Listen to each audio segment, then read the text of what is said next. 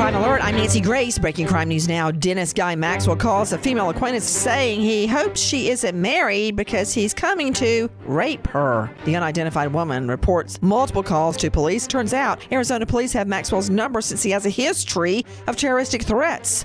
U.S. Customs find nearly $3 million worth of meth disguised as onions. Nearly 2,000 packages shaped into globes with white covering. The unidentified driver arrested. With this Crime Alert, I'm Nancy Grace. I'm Joseph Scott Morgan. I was the youngest medical legal death investigator in the country. The first time I ever made a death notification, I knew after that moment that I was going to try to be as compassionate as I possibly could. Because when families are rocked by death, the only thing they really want are answers. They ask how, where. It was my job as a death investigator to bring those answers. Listen to Body Bags with Joseph Scott Morgan wherever you get your podcasts.